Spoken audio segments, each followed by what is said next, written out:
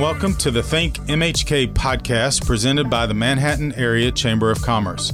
On this podcast, you will hear about a variety of local matters pertaining to the business community. You also hear from local business owners to hear their story and gain valuable business insights. Thanks for tuning in today. My guest today is Ron Fear, City Manager from the City of Manhattan. Welcome, Ron, to Think MHK. Thanks, Jason. You're officially the first quote-unquote non-chamber specific guest on this show. I feel honored. Yeah. And it's important, I think, based on the relationship we have with the city, and it's appropriate that you would be the first non-chamber person, although you're technically a chamber person because you're an ex officio member of the board. So, right. But welcome to the podcast, and thank you for being with us today. Talk a little bit about yourself for those that don't know you, and how did you end up in Manhattan? So I started out in Manhattan in college, went to K-State for 2 years. I was actually in the pre-forestry curriculum, and it was set up to go other places to finish. And so I actually transferred then to the University of Missouri in Columbia and got my undergraduate degree in forestry and park management. Graduated in 1981 from there and went to work I'd been working during seasonals, summers and stuff for the U.S. Forest Service and the Bridger-Teton National Forest in Wyoming. And when I was at K-State, I did some minor specialization in urban forestry. And my brother sent me an article had a picture of the city's forestry truck that had tipped over loading a big tree onto the truck and said, "Ron, Manhattan needs you." And so that was during the Carter administration when the professional registers were frozen. And so my chance to get on with the Forest Service didn't look real good. So I applied for a job that came open eventually in Manhattan, and it's when they were forming the Parks and Recreation Department. We used to have a Parks Division, and then we had a Recreation Commission, which was actually under the school district. So Tim Venata was hired to be in that position, and I got recruited to be the Park and Forestry Supervisor under that position, and that was in 1982. Just celebrated my 40th anniversary Congratulations. Last week, so thank you. Started out as the Park and Forestry Supervisor, made my way to be Park Resources Superintendent, Park Administration Superintendent, then Assistant City Manager. All that time, I started working on my master's degree in public administration, and Mike Cundiff was the city manager at the time, and he says, you could have my job once you finish that. And I said, well, I don't think that's the plan at all. But I did have a desire to maybe get more into administration and that sort of thing. So, one thing led to another. Mike went on down to Bryan, College Station, Texas, and Jim Pearson moved up, was the assistant city manager, became city manager, and invited me to come over and be his assistant city manager. I just finished my MPA, and so it was a great opportunity for me, and was assistant city manager. That was back in 1992, and then became city manager, and I was acting city manager a couple times. I've been in a number of acting positions for the city over the years, and then became city manager in 2000. So you've been city manager for nearly 22 years? Yes. What's the secret to longevity? City managers don't usually stay in those positions for 22 years. Sometimes it's strange to see one last more than 10. So what's the secret to longevity? So I really think it's about relationships, gaining trust and good communication with not just the city commissioners who are your boss, but the organization as a whole and the community as a whole. And so I've been fortunate to work with a lot of great individuals, and one of those great partners has been the Chamber of Commerce. And so certainly as the various leaders and Chamber board members, the business community, I think is a very important component in the community. K-State, obviously, we've had a great town and gown relationship even before me. So all of those are, the key to that is having good relations and trust and support with one another. Yeah, it's interesting. My predecessor, of course, Law Butler, was with the Chamber for 20 years. You've been with the city manager's office for over 20 years. Some of that could also be Manhattan. I mean, you just don't see the radical shifts in what people want. It seems like year to year, and people like stability and sort of kind of keeping on a steady level playing field. Yeah, I feel very fortunate and blessed to be able to stay in Manhattan. We think it's a great place. We've raised our family. The kids all went to Manhattan schools and graduated from Manhattan High and in the same house. So that's unusual, especially in my profession, for that to occur. So let's go back for a minute and talk about you decided to go into forestry. Talk about that. What would make you want to do something like that? Where did you grow up? So I was actually born near Wakefield, okay. in Clay Center. We had a family farm there, and actually Milford Lake took our farm. But I was the youngest. I had two older brothers, and probably wasn't going to stay in farming. I always liked the outdoors. I hunted, fished, all that sort of stuff. So that kind of caught my interest early. But at the same time, in high school, I was our student council president, and during college, was on the Ag Student Council and the Forestry Club president at Mizzou. And so I was always kind of interested in that kind of leadership and service as well. And so that kind of intrigued me. Clearly, when I started my MPA at K-State, being in city management really wasn't one of those goals. But certainly as I grew more to that. It's one of the things that I think has been, I worked for the federal government with the Forest Service all through college. I worked as a work-study student, so worked for K-State, worked for the University of Missouri, and so saw state government and really was enamored with local government. And you're close to the people, and you really can see your accomplishments from starting of the planning to budgeting a project to seeing it through to fruition. And so, that sense of accomplishment, I think, has always been one of the things that's drawn me to that aspect of things. So your time in Columbia did not make you a Missouri fan, or are you still a little bit? It did not. Matter of fact, I actually transferred the middle of the year, and my first game I went to was a K-State Mizzou game, and I was in a dorm that first semester, and when they K-State made that first bucket, and it was just like I was in Ahern, right? Only it was in the Hearn Center, and I got up and shook my fist, and I looked around and I go, oh, this is not going to be good. You weren't sitting in the middle of the antlers, were you? No, okay. I hadn't really experienced the antlers yet, gotcha. And so that was not a good thing. But no, I've bled purple and continue to bleed purple, especially when I came back and got my master's here. And we're all glad to hear that. So you talked a little bit about this already, but Manhattan is unique in the relationship, and a lot of different ones, but for purpose of this conversation, between the city and the business community through the chamber. Obviously, you're a big reason for that. Why do you think that relationship is important, and what benefits does it have for Manhattan? Well, really, I think, for a long, long time, we've been made up of a lot of local businesses. That changed a lot when the mall came in, and I was just starting. My only contribution to the mall was I picked out the original trees for the streetscape. But that was a fascinating process, and certainly listening to those community conversations about how these big national firms were going to come in and change the face of the community versus locals. And that was a big concern with the community. And just the heart and soul of the business community is really shows and illustrates how the community is doing. And in my opinion, they create the jobs and certainly create the opportunities and the risks that folks take to compete and stay in business and prosper, hopefully. And so that kind of really introduced me to that. But at the same time, as we kept growing, and certainly during the Weefald era when K-State grew a lot and we had a lot of students, it also was apparent that the locals probably aren't going to keep up with the demand. And so we went through some interesting rezonings with a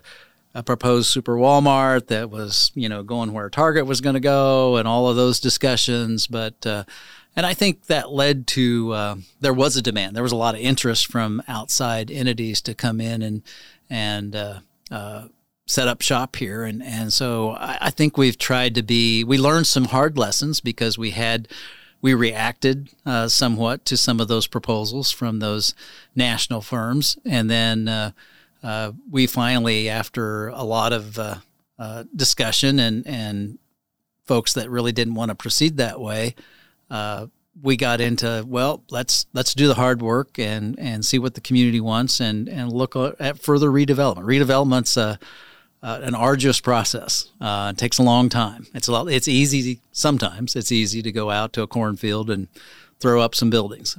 It's harder to purchase existing businesses that have been there a long time and have a relationship. But I think we learned some things during the mall era. And so one of the things that we tried to do during our other redevelopment of the north end and the south end was, if the business that we were trying to purchase wanted to stay in business, we wanted to help them stay in business. So we tried to really put in some favorable relocation packages, and by and large, we were pretty successful in keeping those businesses that clearly wanted to stay in business in business. So in terms of the chamber, the city has an agreement with our organization to provide services. So one of the areas is economic development, one is tourism, and then one is military relations. And I think the folks who listen to this podcast have heard me talk about why that's important. But when you talk about it to the elected officials, what's some of the reasoning that you use why that is a benefit to the city of Manhattan? So that relationship, I think, is a key relationship. And I think the aspect of as you compete in the world now hasn't always been world competition, but clearly the last decade has become that way, and even more so. And I think the business community and the chamber itself is kind of geared towards that recruitment. And it's the businesses that create the jobs and make the investment or paying the property taxes, all of those things, and generate that revenue and that income for everybody, not just local property taxes and some of them sales taxes and certainly income tax. So for the state. So that having that business relationship to start with is, to me, the right folks that have the right connections, and that public-private relationship is stronger for that recruitment of new economic development prospects. And I think much more so than if it was just the government, an agency of the government that was trying to do that, because that's not part of their normal wheelhouse. And I've worked in both scenarios, and it is a little more difficult, I think, when it's just a city commission, which is one of the areas that I worked in, because the business community does seem less engaged in that scenario, and they don't feel as much connection to the process and helping make that work. And I find that to be one of the unique attributes of Manhattan is, even as small as our business community is compared to some of the places we compete against, their engagement is probably 2 to 3 times what it is in other places that I've been. Yeah, and I think that analysis by the chamber staff as well as the chamber board, as you weigh a prospect, you certainly have those local businesses in mind. Is this going to be unfavorable or unfair competition type of thing, or is it reasonable, and will it help the community overall? So I think they're in a unique position to better evaluate that. And of course, in the case of economic development and military relations, every dollar put in by the city is matched by private sector investment, in some cases more than match. And so you get twice the bang for your buck in terms of tax dollars. Absolutely. And I think that's certainly a huge plus locally. I don't think you see that everywhere, at least as I talk to my colleagues around the state. That's not something that they see very often. And that's important because you got tremendous skin in the game. And so that's a big component, and it weighs mightily in the overall consideration of the overall outcome, and it's not just sitting there working on a city subsidy, if you will, which is sometimes the claim. You just said you passed your 40th anniversary. Again, congratulations for that.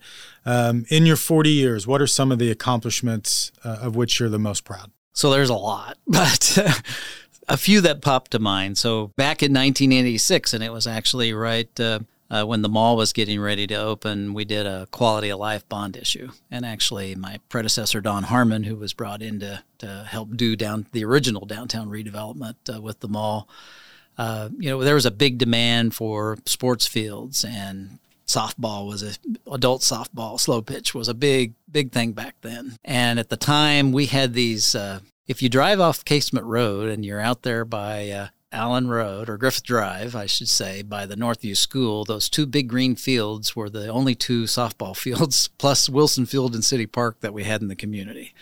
So there was a big desire to upgrade a lot of our outdoor recreation facilities. And part of this stemmed, too, from creating a Parks and Recreation Department. We're really focused on providing those services.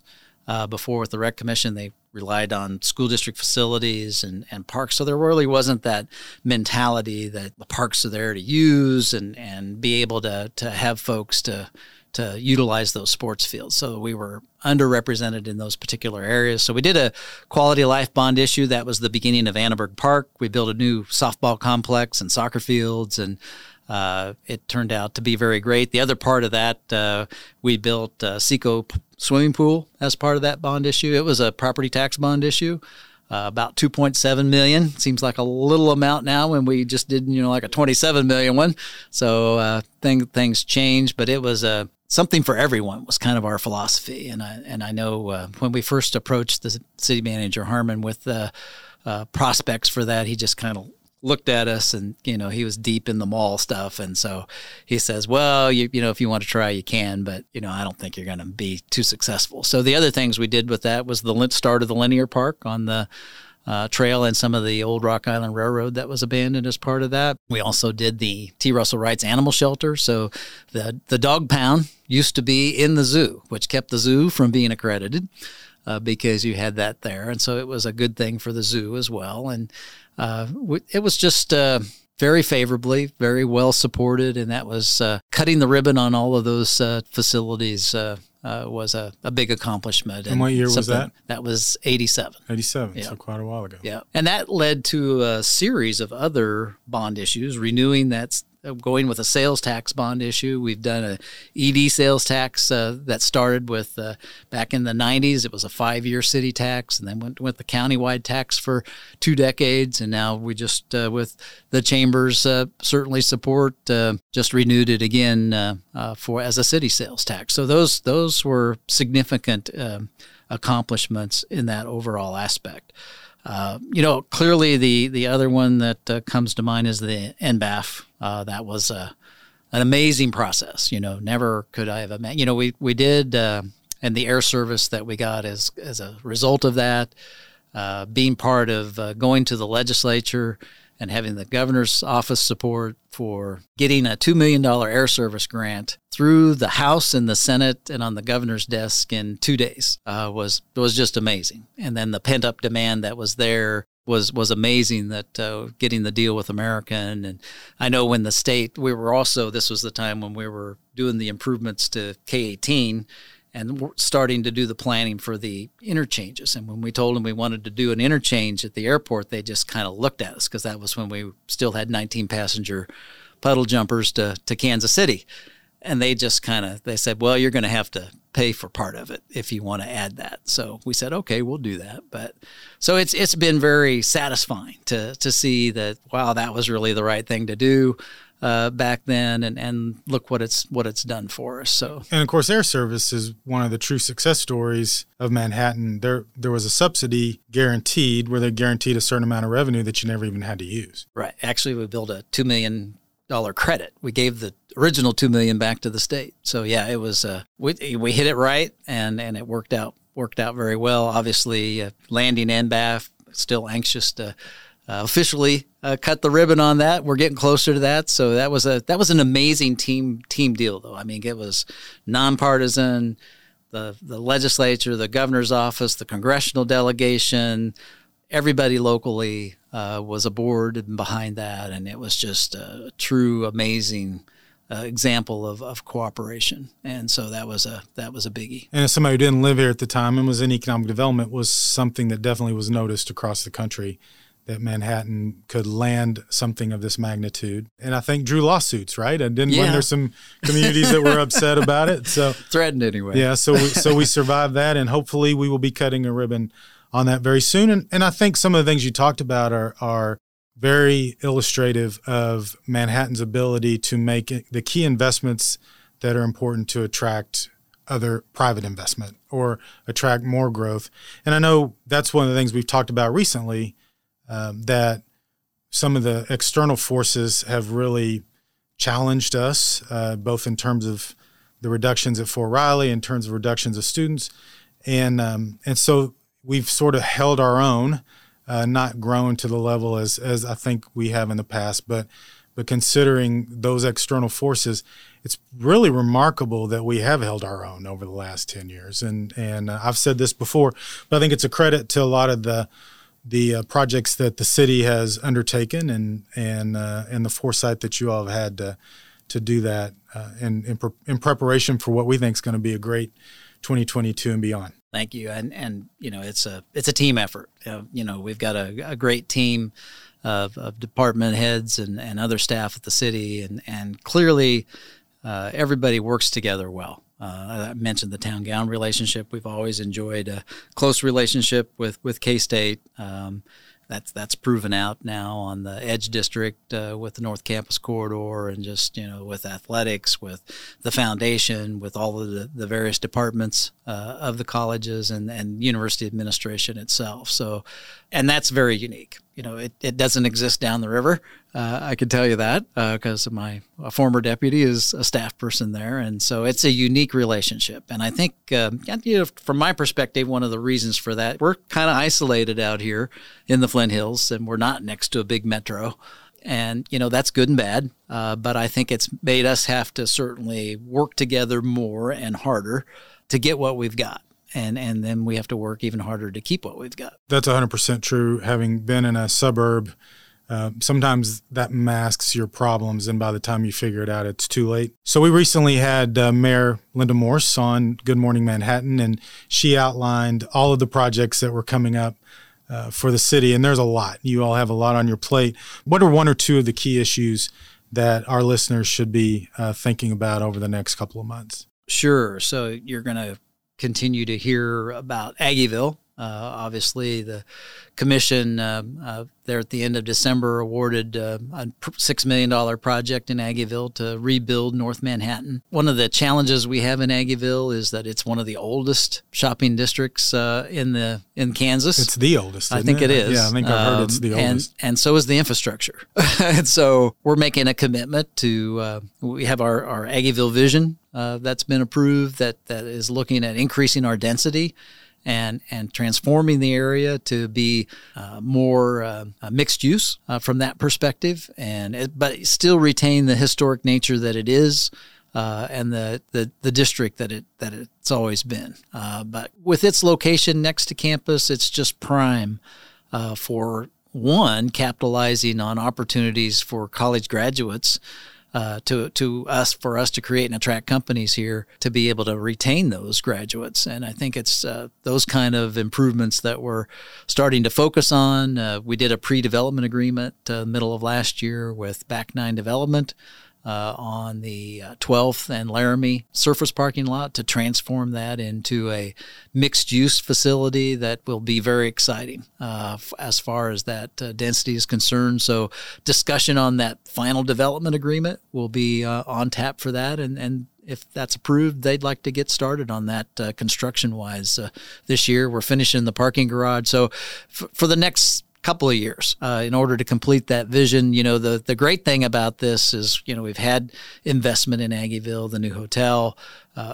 We created this tax increment financing district to capture this growth that's going to occur, and that's helping underpin a lot of that cost. And I mentioned just that $6 million North Manhattan project, about 40% of that is utility related, new water lines. We're running all new services to the businesses, both water and sewer. And so it's going to be inconvenient, and it's going to cause some disruption. And so we want to try and do that in phases so it causes minimal as possible. But clearly when you do redevelopment, when we did downtown new streetscaping, there are some inconveniences, but I think everybody I think will be pleased when it's over. We're continuing the work on the Edge District, North Campus Corridor, got awarded another project to do that middle segment of Kimball Avenue. We'll start design this year on the final big intersection there of Denison and Kimball, and try and get that bid and done next year before the official opening of MBAF after they go through their training and testing period. So those are the two biggies. We're into final design on the airport for the runway replacement.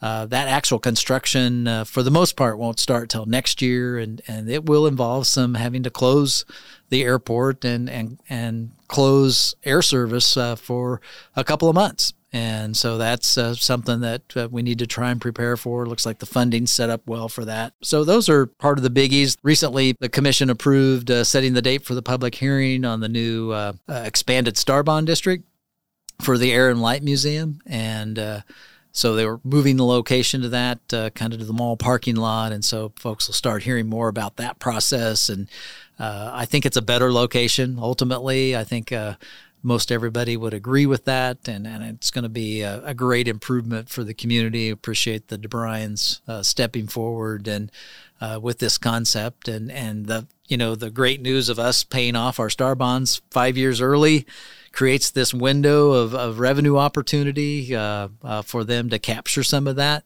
And make this additional attraction, which I think will be a great benefit to the community and the state and the country. And, of course, one other issue that the Chamber is paying attention to, the housing study and developing a strategy for workforce housing. And so that's Absolutely. Probably something else you'll hear from the Chamber on, because that's something we're very excited about. So. Most definitely. Well, Ron, thank you so much for being with us today. We appreciate you taking your time. But more importantly, we appreciate your partnership and all the things that the city has done to work with the Chamber to improve Manhattan and make it a great place to live, work, and play. Thanks, Jason. Glad to be here. Thanks for listening to this episode of Think MHK, a podcast produced by the Manhattan Area Chamber of Commerce. If you enjoyed the Think MHK podcast, we'd love for you to subscribe and share it out on your social media channels. Feel free to reach out to us on Facebook, Twitter, or Instagram at the Manhattan Area Chamber of Commerce.